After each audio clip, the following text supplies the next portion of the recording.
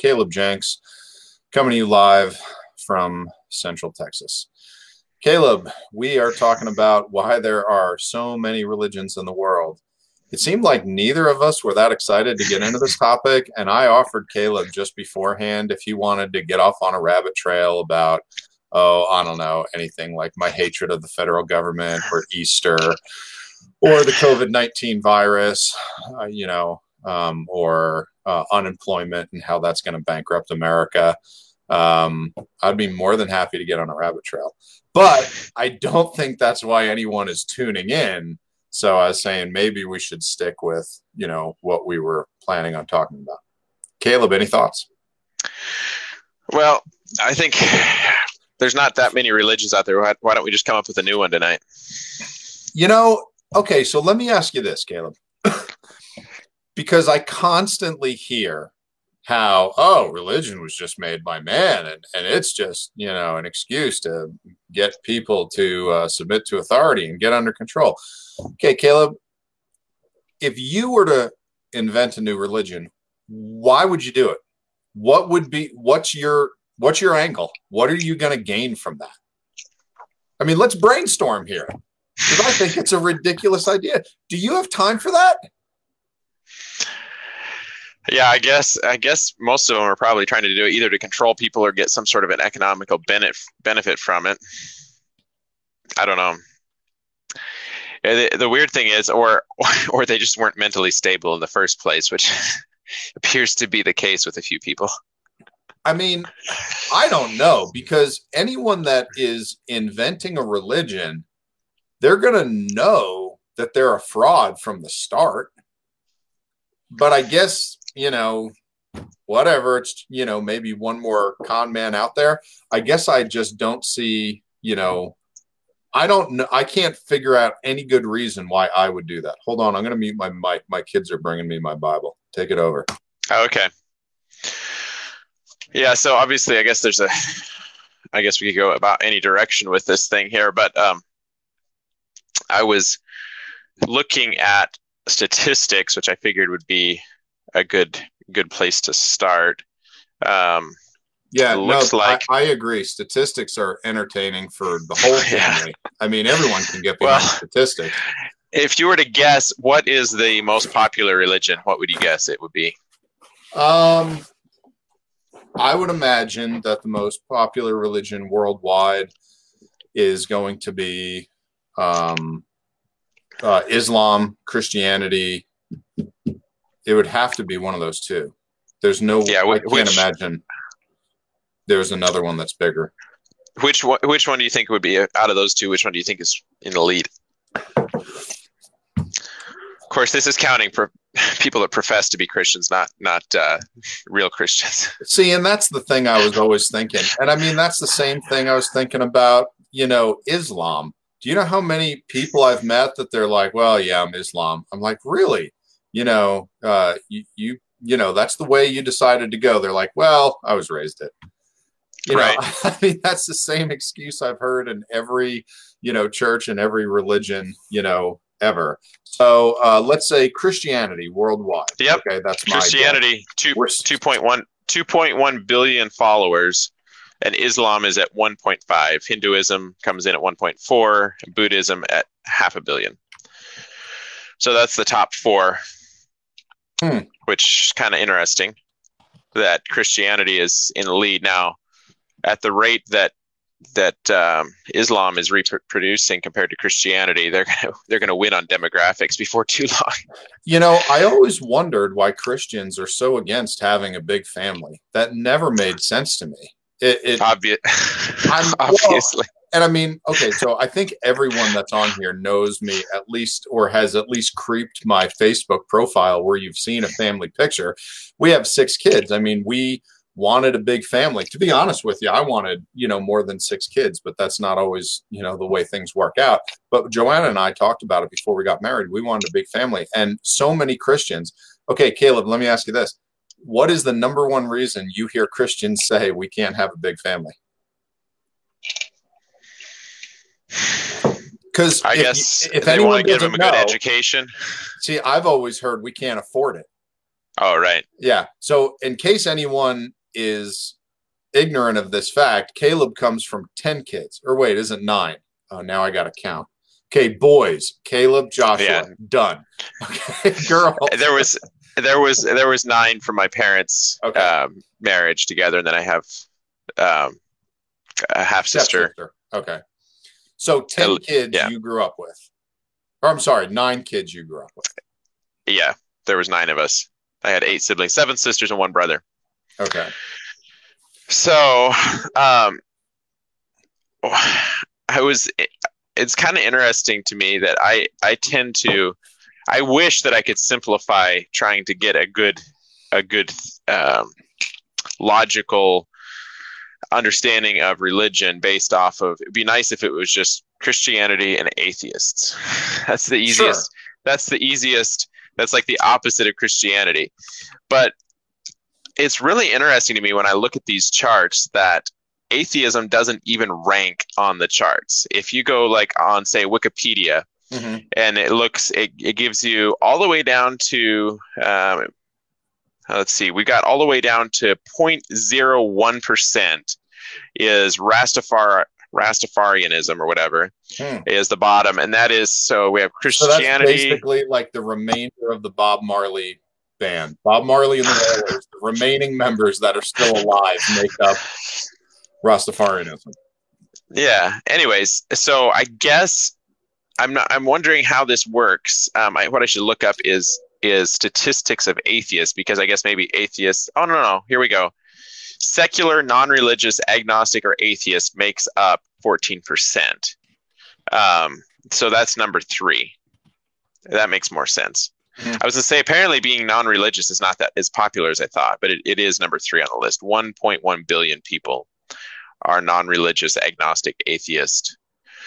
So anyways, but obviously it's pretty popular for people to believe in some sort of religion. And a lot of the non-religious people or secular are not, they haven't made a decision on religion. They're just not there. So I ought to look up atheist statistics or atheist agnostic, because agnostic. There's a big difference between those two. Well, yeah, exactly. Okay, so let's try to answer this. Why are there so many religions? I mean, that's the question we posed a week ago. I don't know if anyone follows our schedule and knows what we're going to be talking about more than we do, but that's what they're expecting an answer to. So if I had to give an answer to that, I would give you a spiritual one. What you have to understand is just as much as God wants the lost soul to be saved and to wind up in heaven with him for eternity, there are forces of evil at work that want all of God's creation burning in hell for eternity. And they are working hard at it. And they'll use any means necessary. They'll make up completely pagan religions. They'll even take, a Christian religion and twist it enough to make sure that nobody actually gets saved. And they'll promote that. But the devil simply wants the creation of Jesus to be destroyed. The devil wants the creation of Jesus to be separate from him. See, the devil knows where he's going. The devil has read the book. He knows the end game. He's still fighting, hoping that there is a way he can overthrow the Lord. And he's going to do this up until the millennial reign. And after he gets out from being imprisoned for 1,000 years, he's going to amass an army and literally try to march on Jerusalem and take out Jesus. It's not going to work. I've read the end of the book. But the point is, the devil knows where he is going. He knows the lake of fire is his, I don't want to say final resting place, because there's not going to be any rest there. But that's going to be the place that he spends eternity. And he wants as many of the Lord's creation, i.e. people, to end up there as well. And that's why I think there are so many different religions, is because that's the aim of Satan. Yeah, that's true. And obviously God has put in us, in our nature, a conscience and a desire to know right and wrong, do right and wrong, believe in a higher power. And so it's appealing to humanity to worship a God. And so obviously when it's when we're led astray by false teachings, we can definitely come across all kinds of things that take us off in weird directions. So I was trying to find statistics on atheists, but obviously it's pretty hard to find because there's a lot of non-developed countries out there. So these are pretty weird statistics that I'm seeing here. But the thing that I was going to say that I thought maybe kind of leading into this thing, if there wasn't religion, we have either there's no religion. This is kind of the idea that I always like to go back to, is either there is no God or there is a God. And if there is a God, then obviously he's greater than we are and he has final say. So obviously we should go with him. And the interesting thing to me about it is all these religions that have multiple gods, where they're worshiping several gods. Polytheism. It's like, yeah. So why to me, that doesn't logically make sense. Why you would be attracted to a religion that worships multiple creations, possible creators, who determines what's right and wrong, and the whole thing gets so complicated. Have you ever noticed that they're always fighting with each other?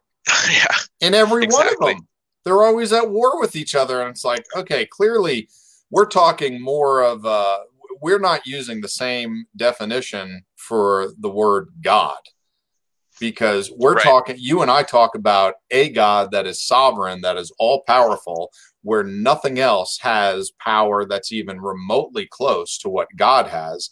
And it seems like everyone is bouncing around the polytheism thing, where they're all like the Greek gods, where there's a whole bunch of them. And if you ever study Greek mythology, it is nothing more than a human soap opera with superpowers. That's all it is. This one's sleeping with that one, and they're plotting to kill this one, and then this one betrays that one. It's nonsense. I mean, it's a great story. Don't get me wrong. Lots of great stories in there, which will make for great movies as we roll them out. But it seems just nonsensical. Yeah, so there is, I don't know how many, I should have looked up the statistic to see how many religions there are out there. You're really pushing these statistics. Well, so the interesting thing is that to me, it's almost most of the religions, you can really narrow it down to there's two different types of religions. There's ones that believe in God, a God, monotheism, and then there's polytheism.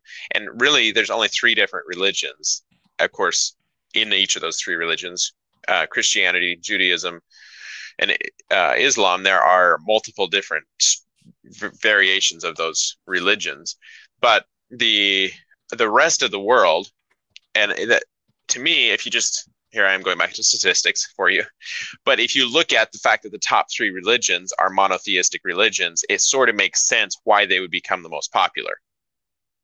Okay. Judaism, Christianity, Islam. Sorry, did I just say that wrong? Judaism, Christianity, and Islam. And Judaism is not one of the top three. Atheism is one of the top three. Judaism is not. Well, and so, really, shouldn't you really lump Judaism in with Christianity? Well, depends on which version of Christianity, because some versions of Christianity are just like, let's take a little bit of this and a little bit of that, kind of blend it all together into one big happy family here. And I meant my version. All right, your version of Christianity. Yeah. Yeah, no, it's definitely, there's, as far as, I guess they'd be called Abrahamic faiths, would be Judaism, Christianity, and Islam. Mm-hmm. And so to me, those are the only three that actually hold any sort of water logically. The others are that's just this quagmire of nonsense when you really get into the details. And they are all these evil monsters, these gods that, if you read these stories, and especially the Greek gods and stuff, it is pretty disturbing. So anyways, I guess to me, that would be my initial response is, I think that the main reason is that God created us to have a longing and a desire to worship God, and to have, we were created for communion with God. And so obviously there's a desire in us to want to have a religion, believe in some God. But then it becomes, well, how do I know what religion is the right religion? I'm pretty convinced some people never really give it much consideration. They just go with whatever's thrown at them. Mm-hmm. Well, what I find with a lot of folks is a lot of folks end up where they were born. What were you born and raised with? And that's where they fall. And that always seemed like the silliest reason to end up in a particular religion, or in Christianity to wind up in a particular church. You would think that a little bit of research should go into it. Right. Now, I just lost my train of thought. Go ahead. Help wake the crowd up. Give them some more statistics. All right. So I'm just going to read something here on Buddhism, because Buddhism is probably one of the, my friend Peter says 89% of statistics are made up on the spot anyway. You just have to present it in a very convincing way, and then everybody will believe it. Just wear a headset when you do it. So Buddhism, this is an interesting one, because every time you go to a Chinese restaurant, they've got a little statue to Buddha there, and that is the closest thing that I've ever encountered to idol worship. And you hear about it, and back in the day it was apparently this big deal, and now I don't really see people going and bowing down and worshiping idols. I came to the point at some point in time where I was like, maybe I shouldn't even eat at a Chinese restaurant that has these statues of Buddha, because we're not even supposed to we're not supposed to have a graven image. We're not supposed to bow down in front of a graven image. So why would I go and eat in this, in the decoration? They almost look like these temples, some of the Chinese restaurants, but the food is too good. So I decided I'll just bless the food, even though it might be offered to an idol. But I have to look at it, and I've walked in it's got this fat little guy sitting there, and I walk in and I kind of wonder what would be the appeal to somebody of following this religion of Buddhism. So I guess, is that the closest thing that you would find as far as idol worship? These in the New Testament, the Old Testament, it was a big deal. Obviously, everybody was going carving out idols. You don't really see that much. Have you ever really encountered that much personally here? Only when I go to every one of my friends' houses in December. Other than that, the other nativity scene, nativity scenes and Christmas trees. Oh, speaking of Christmas, did you get your Easter bunnies purchased? Oh man, you really want to see my head explode on a live video broadcast around the world? No, so you got an Easter egg hunt at your house, right? Yep, we've already set up our altar to Ishtar. We've sacrificed the children. We've drained them of their blood and painted the eggs. Yep. And we've worshipped the fertility bunnies. We have done the whole thing. Yep. No, so go ahead. Please. No, yeah. So add a follow-up question. Speaking of religions that get kind of murky, Christianity has gotten pretty murky, and it definitely, believe it or not, is a combination of a whole mess of religions all come together, thanks to the Catholic Church and to the Protestant Church for carrying a lot of traditions into our Protestant churches with us. So, of course, it's Easter, and I don't want to burst anybody's bubble, and it's a great time to celebrate the resurrection of Jesus, but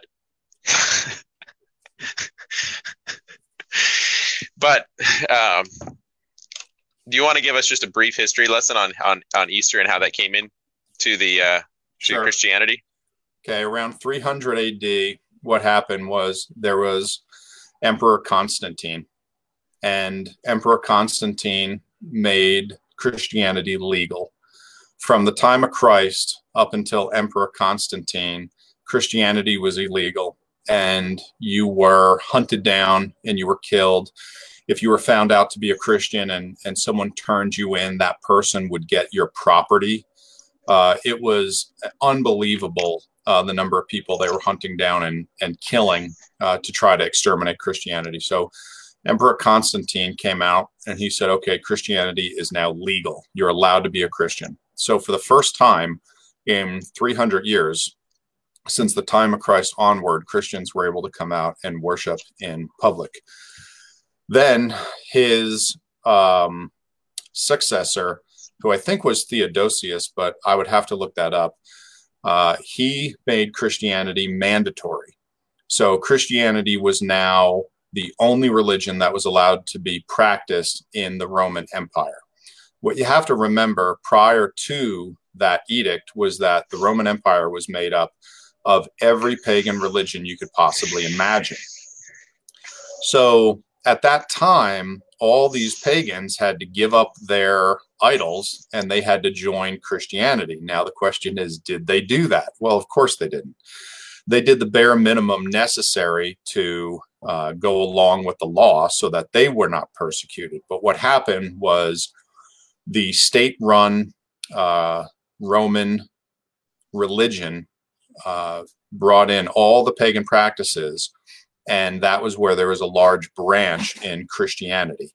And the underground church continued to worship God in secret, and the state-run church that brought in the pagan practices ended up becoming the Roman Catholic Church, which we still have today. And that's why there are so many practices within Roman Catholicism that are just crazy and so anti-biblical. I was born and raised Catholic, baptized at 2 weeks old, went to Catholic school. I mean, I've gone through the whole thing. And I know I have a lot of Catholic friends and family. And when I talk about this stuff, I'm sure I upset some people. And that's certainly not my intent, because, I love all of them dearly. But it's a matter of history. Try to find another story other than what I just told you. You're not going to be able to do it. I mean, that's the only thing you can find during the 3rd and 4th century. So if you ever wondered where some crazy ideas that are, popular and mainstream in Christianity, like bunnies laying eggs and what that has to do with the resurrection of Christ, or cutting down a tree from the forest, dragging it into your house, setting it up and decorating it, go ahead and read, I think it's Jeremiah 10, it might be Jeremiah 12, the first 10 or 12 verses, and you'll see where that custom came from. But whenever you see something that looks ridiculous that is adopted by mainstream Christianity, it's easy. Just call it pagan. You don't even have to do your homework. Just call it pagan, because that's what it is. And it's not very hard to find the history behind it. So anyway, that was what the devil was not able to do over 300 years of persecution of the Christian church in trying to kill us all, trying to wipe us out. It was successful at being able to destroy Christianity by marrying it to paganism.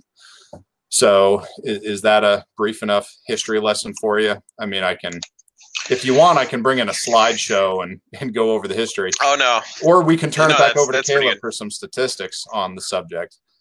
But anyway. Yeah, so Pesach would have been the early church would have celebrated Pesach, which is the Passover. That would have been the Jewish holiday that would have been celebrated. And there are some traditions that are somewhat similar between Christianity and Judaism that were actually biblical commandments. And what I always like to say on some of this is, if you try to find the devil in the details, you can find him anywhere. I mean, there's probably some pagan origins to the chair that I'm sitting on or the headphones that you're wearing. I'm sure that some of these things have some pagan origins to all kinds of things that we use in our day-to-day life, spoons or things that get used in weird cultures. And so I do think as Christians that we can walk in some freedom, realizing that Easter celebrations in churches that you're going to hear in a couple of days they're not just a full out pagan worship. I'm not saying that it's just demonic and evil, but it is troubling to see how quickly. If Caleb's not willing to say it, I'll say it. I have no problem saying that. I mean, I don't know what to tell you. Okay, but that's what it is. It's a pagan religion. It gets its date from the lunar calendar. It's picked by the moon. It has nothing to do with the day that Jesus rose from the dead. If you want to know the day Jesus rose from the dead, that's easy. Go to the 14th day of the first month of the Jewish calendar and count 3 days. Boom. That's when Jesus rose from the dead. Or you can celebrate the Feast of First Fruits, and then you hit the day that Jesus was risen from the dead, which is why the Bible says that Jesus Christ is our Passover and that Jesus is our first fruits. But go ahead, Caleb. Give him a softball to swing at. Make it easy for everybody. Heaven forbid we battle against mainstream Christianity because there's nothing wrong with that. Last week, the last thing we told them is find a church somewhere and go to church. Correct. So this Sunday is the most popular time for people to go to church. Absolutely. Easter and Sunday. Everyone will be there except me. And no one's going to miss me. And nothing I say will change any church in America. Caleb, I could preach this every day until I die. Nothing will change ever. I'm aware of that. Okay. But the great thing about America is I can say it and everybody can ignore me. I'm used to it. So is your opinion, I guess I haven't talked this over with you, but is your opinion that any amount of celebration of holidays that are now Christian holidays that have pagan origins is bad? Well, let me ask you, let me make it a statistical question. What percentage of celebrating a pagan holiday is acceptable? Is 10% of that pagan holiday good, or is 25% acceptable? Or once you cross the threshold of 50%, then you have a problem. Well, and some people consider it a current pagan holiday, and I don't. I mean, I would say it has pagan origins, but I mean, the church has definitely if you walk into church and it's a Christmas service, they're singing about Jesus, the birth of Jesus. Now, I'm not talking about all Christmas songs. There's plenty of Christmas songs out there that have all sorts of nonsense in them that are not about Jesus. But I mean, what is the evil? I mean, the Bible says to the pure, all things are pure. The apostles, they were dealing with this issue of eating meats that were sacrificed to idols. And it seems that there is probably some sort of an amount of being able to rub elbows with the dark side and still remain pure if your heart's in the right place. I guess that's my opinion. Is there's plenty of Christians that are going to go to church for Easter. They're going to celebrate Easter. They're going to go do an Easter bunny egg hunt. They're going to do all kinds of things that did have pagan origins, but in their hearts, in their minds, they're probably going to be completely pure and right before God, because they have no idea of the origins.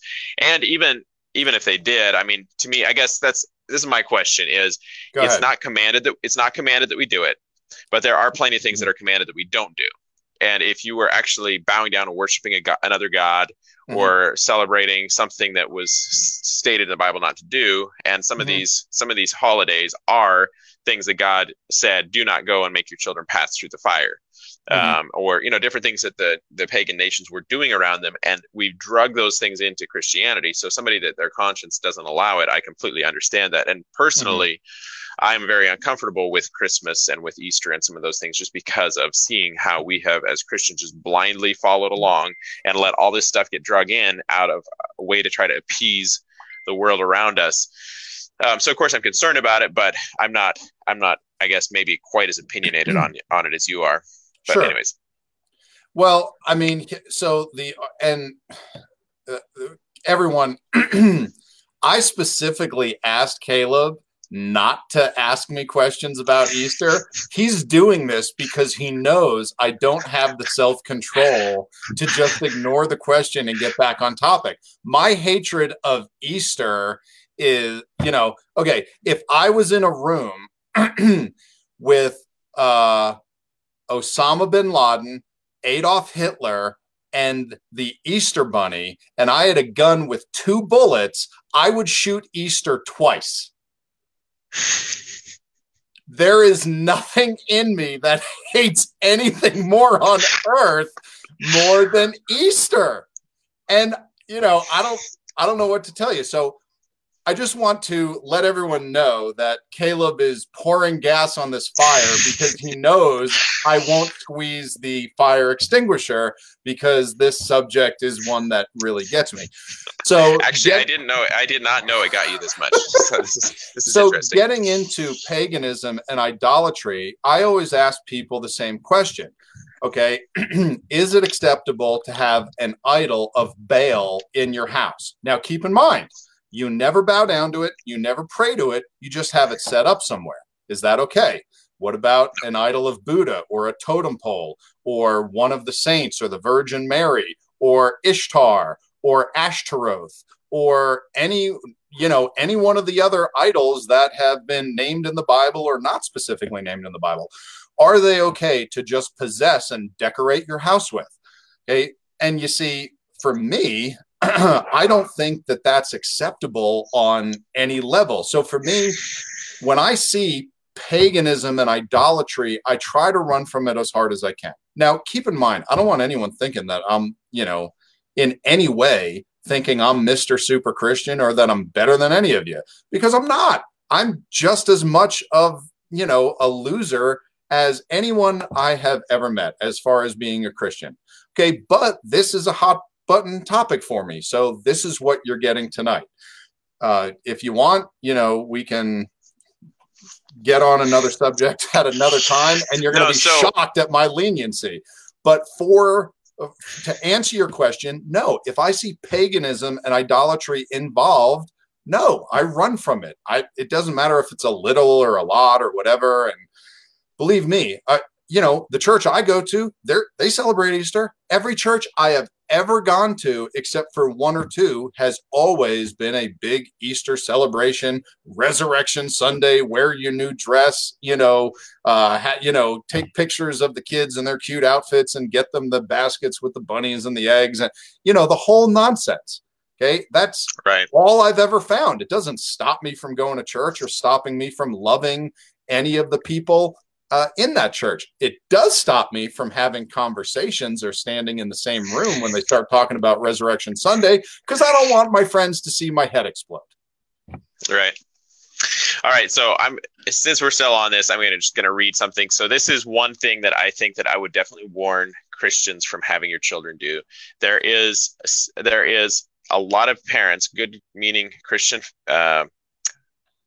parents, that will take their children out Easter egg hunting. And I'm just going to let you know, of course, it's this fun thing to do, but this is really what you're teaching your children, is that this is something that should be mixed in with our religion that has something to do with the resurrection of Jesus or Easter, whatever.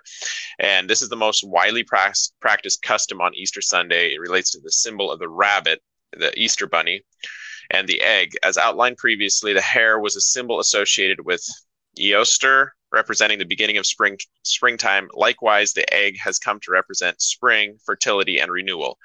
In German mythology, it is said that Ostera healed a wounded bird she found in the woods by changing it into a hare. Still partially a bird, the hare showed its gratitude to the goddess by laying eggs as gifts. This is a pagan tradition that obviously is associated with the Easter egg, and it's a symbol of fertility and the renewed life that goes back, clear back to the ancient Egyptians and Persians. And so this is something that obviously the pagans were doing around the Christians. And like you said, Constantine and they decided they're going to try to make Christianity mainstream, make it okay, make it fit into society. And they tried to clean up a lot of this. It's no different than when you see churches doing Halloween parties at their church and dressing up for Halloween. Halloween was a demonic, bad, pagan holiday that had nothing to do with Christianity, and yet Christians are trying to find something that kids can do that night to keep them busy and clean it up a little bit, and so we make it a little milder, less evil version.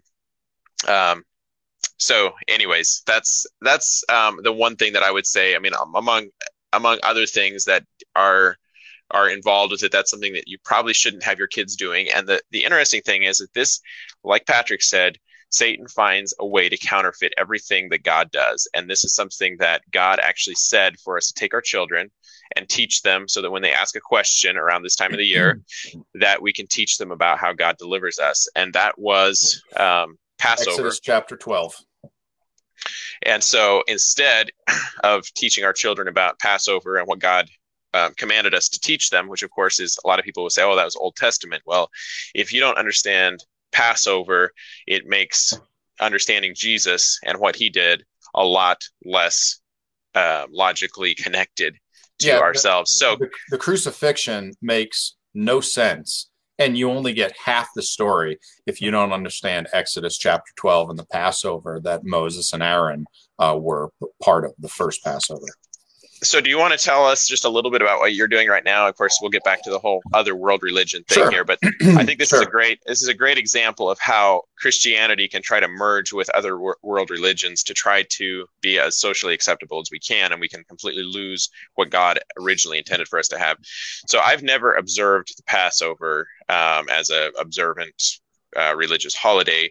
I Mhm. always make an effort around the time of Passover to read the scriptures relating to the Passover story to my children. Last year we watched a movie. Mhm. Um, anyways, but that's about as far into it as I've gone. But if you were to tell me in Exodus when it talks about observing the Passover, how long does it say that we're supposed to observe that, or when does it say that we're supposed to stop observing Passover? Well, okay, so personally, to get this out of the way, I personally do not believe that the observance of Passover for a non-Jewish Christian is obligatory. I do not Right. believe that I am commanded to keep the Passover and that I have to do it. Okay, so I am doing it because I want to do it. That's all. I see it as a good thing, and that's the reason that I do it. I have Jewish friends who have gotten saved and they continue to do it because they believe that their salvation doesn't make them any less Jewish. And they enjoy who they are and they believe that they need to continue on with that. And I understand there are other groups that do believe it's obligatory, which is fine. But my family and I, we celebrated the Passover this week. So this is the funny thing. Typically, Easter misses Passover, the Feast of Unleavened Bread, and the Feast of First Fruits by several weeks. Lots of times, it's not even in the same month in our calendar. This year, it Right. actually is on the same week. So this week, my wife and I and our kids, we celebrated Passover. We got a male goat of the first year without blemish. We brought it into our home on the 10th day of the first month of Nisan. And then on the 14th day, we killed the goat, butchered it, we cooked it, we ate it with unleavened bread and with bitter herbs. And we read the story in Matthew chapter 27 about how Jesus was arrested and went through the trials and was crucified. And we also read the story in Exodus chapter 12, where God explains, how it was supposed to work. And I was telling Caleb something that was interesting. So when we killed and butchered the goat, I had my three older sons with me, and they are 12, 11, and 10 years old. And the 12 and the 11-year-old did really well with it. The 10-year-old was pretty upset, my son MacArthur. And when we killed the goat, he was very sad. And when we're in the middle of butchering it, through tearful eyes, he said, but the goat didn't do anything wrong. And I thought that is the greatest lesson that I have ever heard about the Passover. That's the exact idea that God intended us to have, is to see we are to relate the goat or the lamb to Jesus. Most people don't understand this, but on the 10th day of the first month, when all the Jews would bring this lamb into their house and then they would kill it on the 14th day, all the kids got used to that lamb. It wasn't a farm animal anymore. It was a pet. We named the goat. We would feed it and take it for walks and pet it. And on the 14th day, when they killed it, it was very sad. And in the same way, people don't understand that when Jesus, 1,985 years ago, went to the cross, he entered Jerusalem on the 10th day of the first month of Nisan, just like the lamb would enter your house in Exodus chapter 12. Jesus, for 3 days, taught in the synagogues. He got to know the entire city. Hundreds of thousands of people got to hear Jesus teach and were amazed by him and fell in love with him. And then on the 14th day of the first month, Jesus was crucified at the same time that hundreds of thousands of lambs were being killed and butchered and prepared for the Passover Seder in every Jewish home in Jerusalem at the time. And that lamb represents Jesus. We know that Jesus, one of the names of Jesus found in John chapter 1 is the Lamb of God. When John the Baptist was baptizing people in the Jordan River and he saw Jesus approach, he said, "Behold, the Lamb of God." And that was a fulfillment of the prophecy given by Abraham when he was taking Isaac up the mountain to sacrifice him. Isaac turned to Abraham and he said, "Father, where, I see the wood and all the implements for the sacrifice, but where's the lamb?" And Abraham said, "God will provide himself a lamb." And then after Abraham was stopped by the angel, they found a ram with an R caught in the thicket. They didn't find a lamb because the lamb was going to be produced, but much, much later. And when Jesus was given that name by John the Baptist, a prophet that was, specified thousands of years in advance that was going to lead the way for Jesus, he named Jesus the Lamb of God. So then, Jesus, I hope we can see the connection between the blood on the doorpost in Exodus 12 and Jesus going to the cross in Matthew 27. And that was the same lamb. So anyway, that's what my family did, and then we sat around a fire afterward and we read more of the Bible and we talked about it. And the Bible in Exodus 12, it tells us when your kids ask you, "Why are we doing this?" Because you're doing different things, you're eating different foods, it's a very different custom. The Bible says, remind your kids of this. Use it as a teaching tool to explain to them what happened in Exodus, what happened, in the New Testament, so they can understand who Jesus is and what's going on. Yeah, so I'm just going to read Exodus 12 here real quick. So I agree with you. I don't think that as Christians that it's an obligatory thing, but I think that if we were going to try to celebrate something around this time of the year, that going back to something biblical would be safer than something that was created out of the figment of somebody's imagination and brought in all sorts of other rituals along with it. So if we go to Exodus chapter 12, the Lord spake unto Moses and Aaron in the land of Egypt, saying, This month shall be unto you the beginning of months. It shall be the first month of the year to you. Speak ye unto all the congregation of Israel, saying, In the 10th day of this month they shall take to them every man a lamb according to the house of their fathers, a lamb for a house. And if the household be too little for the lamb, let him and his neighbor next to his house take it. According to the number of the souls, every man according to his eating shall make your count for the lamb. Your lamb shall be without blemish, a male of the first year. You shall take it out from the sheep or from the goats. That's why I guess you're able to do a goat. Correct. And ye shall keep it until the 14th day of the same month. And the whole assembly of the congregation of Israel shall kill it in the evening, and they shall take of the blood and strike it on the two side posts of the upper doorposts of the house, wherein they shall eat it. And they shall eat the flesh of it in that night, roast with fire and unleavened bread, and with bitter herbs they shall eat it. Eat not of it raw, nor sodden at all with water, but roast with fire, his head with his legs, and with the puritance thereof. And ye shall let nothing of it remain until the morning. And that which remaineth of it until the morning ye shall burn with fire. And thus shall you eat it with your loins girded, your shoes on your feet, and your staff in your hand. You shall eat it with haste. It is the Lord's Passover. For I will pass through the land of Egypt this night. I will smite all the firstborn in the land of Egypt, both man and beast. Against all the gods of Egypt I will execute judgment. I am the Lord. And the blood shall to you be a token upon the houses where ye are. And when you see the blood, I will pass over you, and the plague shall not be upon you to destroy you when I smite the land of Egypt. And this shall be unto you for memorial, and ye shall keep it a feast to the Lord throughout your generations. You shall keep it a feast by an ordinance forever. So that's how long we're supposed to keep it, or how long they were supposed to keep it, is forever. And it's amazing how many things are mentioned in the Old Testament that it says you should do this forever. And as Christians, we look at it, we're like, oh no, you can't do that because you don't have to do that. You don't have to do that. Yeah. That's the Old Testament. You don't have to do that. And not only you don't have to do it, but you can't do that because that's somehow a slap in Jesus' face because that's Old Testament and we're now New Testament. Well, it is a new covenant, but it's the same Bible. Old Testament, New Testament, it's one book. Same God. New covenant.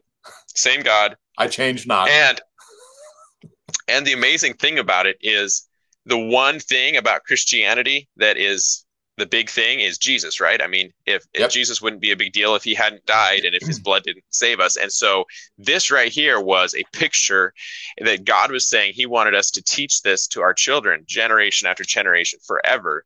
And instead, we're out doing an Easter egg hunt with our kids and singing about the resurrection of Jesus, which is great. The resurrection of Jesus, let's sing about that. But let's not start generating new holy days that are actually not holy to God. So anyway, that's my 2 cents on that. I think it's really, really awesome that you're doing that. When you told me the other day what your son had said over the phone, I got chills when you mentioned that to me, how he said, what did this little baby goat do wrong? Yeah, the goat didn't even do anything wrong. Yeah. And why do we have to kill the goat? It didn't even do anything wrong. That is powerful. Same thing with Jesus. So anyways, that is off of the Easter and Passover subject. I think it's awesome that you're doing that with your family. And I don't know if we will do that at some point. I've had a lot of friends throughout the years that are Messianic Jewish that observe all of the feast days. And I've always said if there was one feast day that I would want to observe with my family, I really think it would be well, there's actually a couple of them. Hanukkah is actually, for those that are a feast day. Just so we're Hanukkah is a Jewish tradition that came in kind of like a lot of Christian traditions. But the interesting thing about it is Jesus actually observed Hanukkah when he was here, which gives me a little peace of mind about observing Easter or Christmas, which maybe that's my own muddied up version of appeasing my conscience. Don't you remember the amazing Easter and Christmas miracles written in the history books, Caleb? Where God provided the Jews with what on Christmas Day? So anyways, well, there is in the Christian version of Easter, celebrating the resurrection of Jesus. It's a long prophesied about thing, and I can understand Christians wanting to rally around that. The same thing with the birth of Jesus, wanting to observe that, rally around that as a day that we can get together and so show our appreciation to God for what he's doing. No different than the Jews appreciating what God did through the deliverance there with Hanukkah. And one of the reasons I like Hanukkah and that we've done it is because it's a good distraction from the fact that we're not doing anything for Christmas, which gets. And it's funny because we actually talked about Hanukkah around the campfire after the Passover Seder. So we all sat around the campfire and we're talking more about the Bible, and the kids were asking, and Joanna had a question about, well, what about Hanukkah? How does that's not in the Bible. And I was like, well, it actually is. It's not in the Bible as far as it's not a feast day written in Leviticus 23, and it's not a day that God came up with in the Bible, but it is in the Bible in that Jesus celebrated it.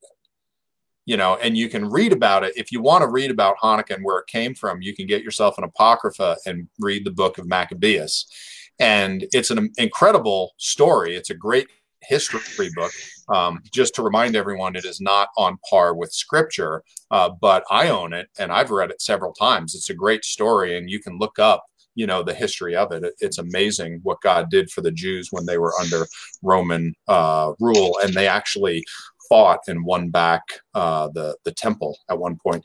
Hey, I had a question come in that I wanted to answer so we can feel like we did at least one thing about all these different religions. I don't know if that's okay. Okay. Yeah. Okay. So my father-in-law, Corey, asked the question, how can we find our way to Jesus through so many religions? And Caleb, this is something you and I were talking about. And I just wanted to give my 2 cents, and if you could add your perspective as well. So the one thing that we find is drastically different between Christianity and every other religion is that every other religion requires that you take someone's life if they will not follow the religion. And that is across the board with all the major religions. That is Islam, that is Buddhism, that is Hinduism. If you do not believe that, you are ignorant about those religions. I know not all of the liberal hippies on college campuses that say they're Buddhist are ready to start lopping people's heads off, but there are plenty of them around the world that will absolutely do it. Christianity is the one religion where it says you are to give your life for others if they do not believe the way that you believe. And Jesus is the one God that loves keeping his word. He is the one God that loves being your provision. There's nothing sinister in him. Whereas all the other gods that you read about, that's not the case. So Christianity is the one religion where we are commanded to give up our lives for those we love. And more than that, we are to give up our lives for those that hate us in order to try to win them over. And you don't find that in any other religion. Every other religion is man-centered. Pick whatever man wants, and that's mixed into that religion because it was invented by man, and it appeals to the flesh, not the spirit. So Christianity is the one that appeals to the self-sacrificing, meek idea of loving others instead of yourself. Caleb, what are your thoughts? I was trying to find the question here. What was the original question here that you were answering? Sure. The question was, how can we find our way to Jesus through so many religions? So that was my thought was, why do we believe that Christianity is the right one, which would lead us to Jesus, as opposed to the other ones, which are fake, which would lead us away from Christ? That's the way I took the question, but please, answer it however you feel is best. I think the amazing thing is that no matter how far, there's no power, nor principality that can separate us from God's love. And even though, I hear about Muslims that have never been in church, never heard the gospel, that they see visions and dreams where Jesus comes and stands next to their bed and reveals himself to him. So I don't think anybody's ever too far to be reached by God. But what I would say is that so many people, the reason that there are so many world religions out there is like you said, Patrick, early on, it is Satan's counterfeit for what God has put in us. Satan knows that we have a hole inside of us that's shaped for God. We need God. We want God. And so he's come with all sorts of counterfeits to try to solve that. So I would rather see somebody be an atheist than to be a religious person that is following a false religion, personally, because I think it's easier for them to find God when they've rejected God than when they found a replacement that's deceived him. Matthew 7:15 says, "Beware of false prophets which come to you in sheep's clothing, but inwardly they are ravening wolves." And then in John 4:1 says, Beloved, believe not every spirit, but try the spirits, whether they are of God, because many false prophets are gone out into the world. There are many, many, many, many false religions out there, and there's many people in them. And so, yes, I believe that God can lead us to him even through another religion. But I would say somebody's better off not trying religion than to go try out a false religion. And part of the reason that I know of people that grew up Christian that have gone and joined false religions that they knew were false because their spouse or somebody that they fell in love with was in that religion. And that is exactly what God said. Don't marry their daughters. They're going to lead you astray. And it happens. And we do it for other various reasons. A lot of times people fall into these religions, not because they did their homework and said, oh, this is the one true religion.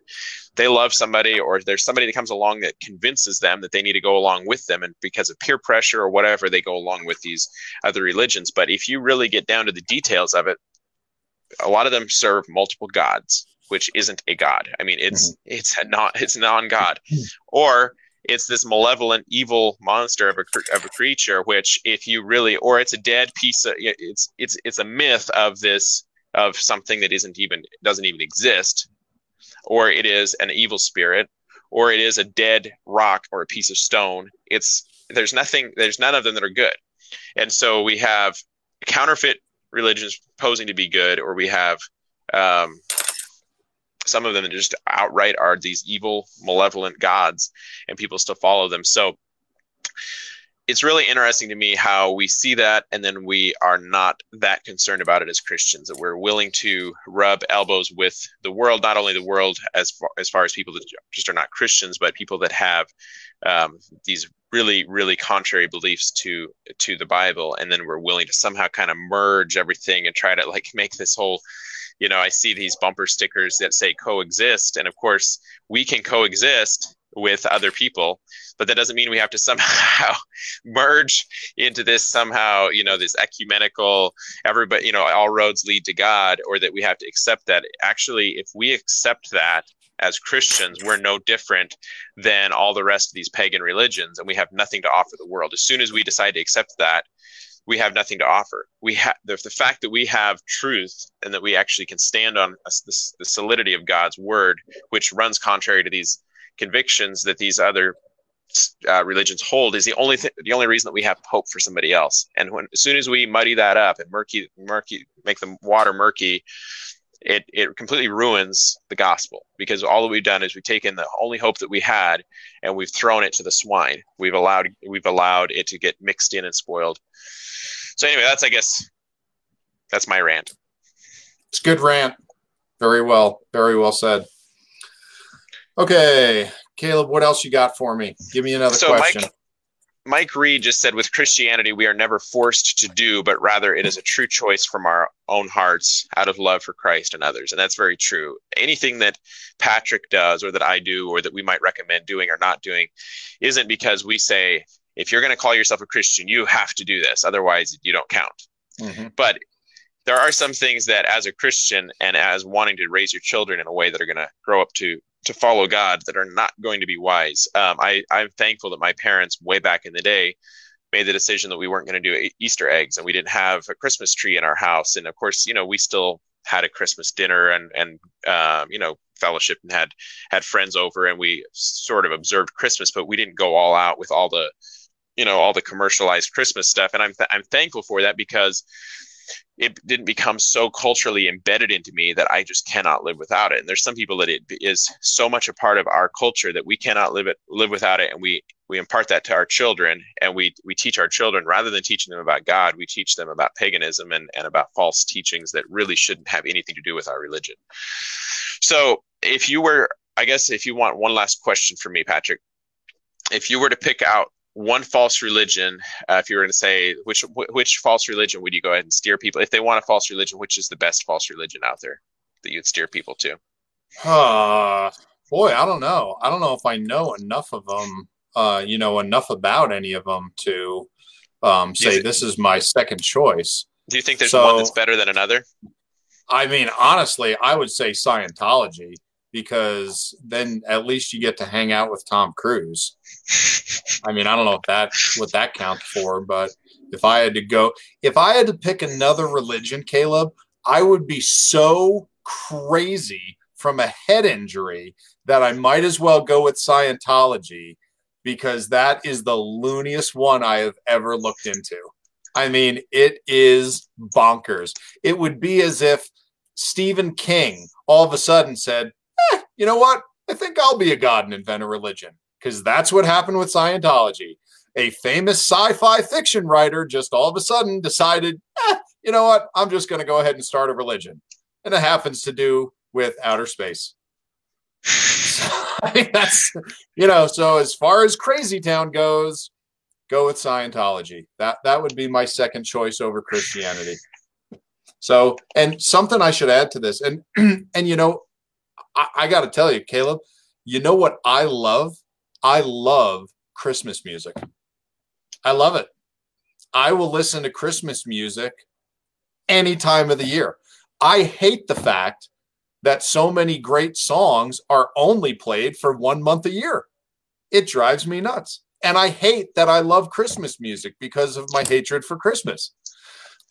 Well, I think there's plenty of good Christmas songs out there. The problem that I have with it is when you start teaching your children that Santa Claus is coming to town. He sees you when you're sleeping. He sees you when you're awake. He knows if you've been good or bad, so be good for goodness sake. When you sing that along with, Jesus, by the way, Jesus was born in a manger. Well, are they going to grow up to question the whole thing someday? Because obviously mom and dad were lying to me. Santa Claus isn't real. And so maybe is Jesus real? So, I mean, these are some things where God was saying, hey, watch the messaging to your children here. Let's teach them things that are good, solid, theological things that they can grow up. And when they ask you, you can explain to them about the blood.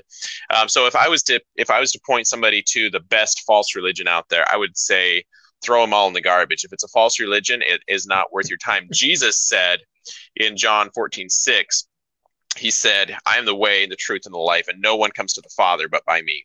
Mm-hmm. And so that's not a popular thing for us to say, but there is no other. Jesus didn't leave the path open here for some other religions. He didn't say no one comes to the Father but by me, unless you happen to be Buddhist, or unless you put you do this ritual or that ritual. He says that no one comes to the Father except through Jesus.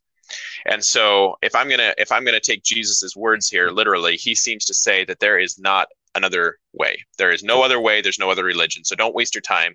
There's not a lesser of evil. Yeah, there's some that I guess there is lesser of evil, but they're all evil. There's some that aren't as hurtful or damaging, but don't waste your time. Jesus actually prayed that prayer in Matthew 26:39. He went off by himself and he said, Father, if there is any way for this cup to pass from me, okay, let's go ahead and do it. But nevertheless, not my will, but thine be done. Jesus literally asked, God, is there any way that people can get to heaven without me having to go to the cross? That's what he was saying, because he knew the will of the Father was for him to be crucified the next day. And Jesus was saying, is there any way we can do this other than me going to the cross? And the answer was no.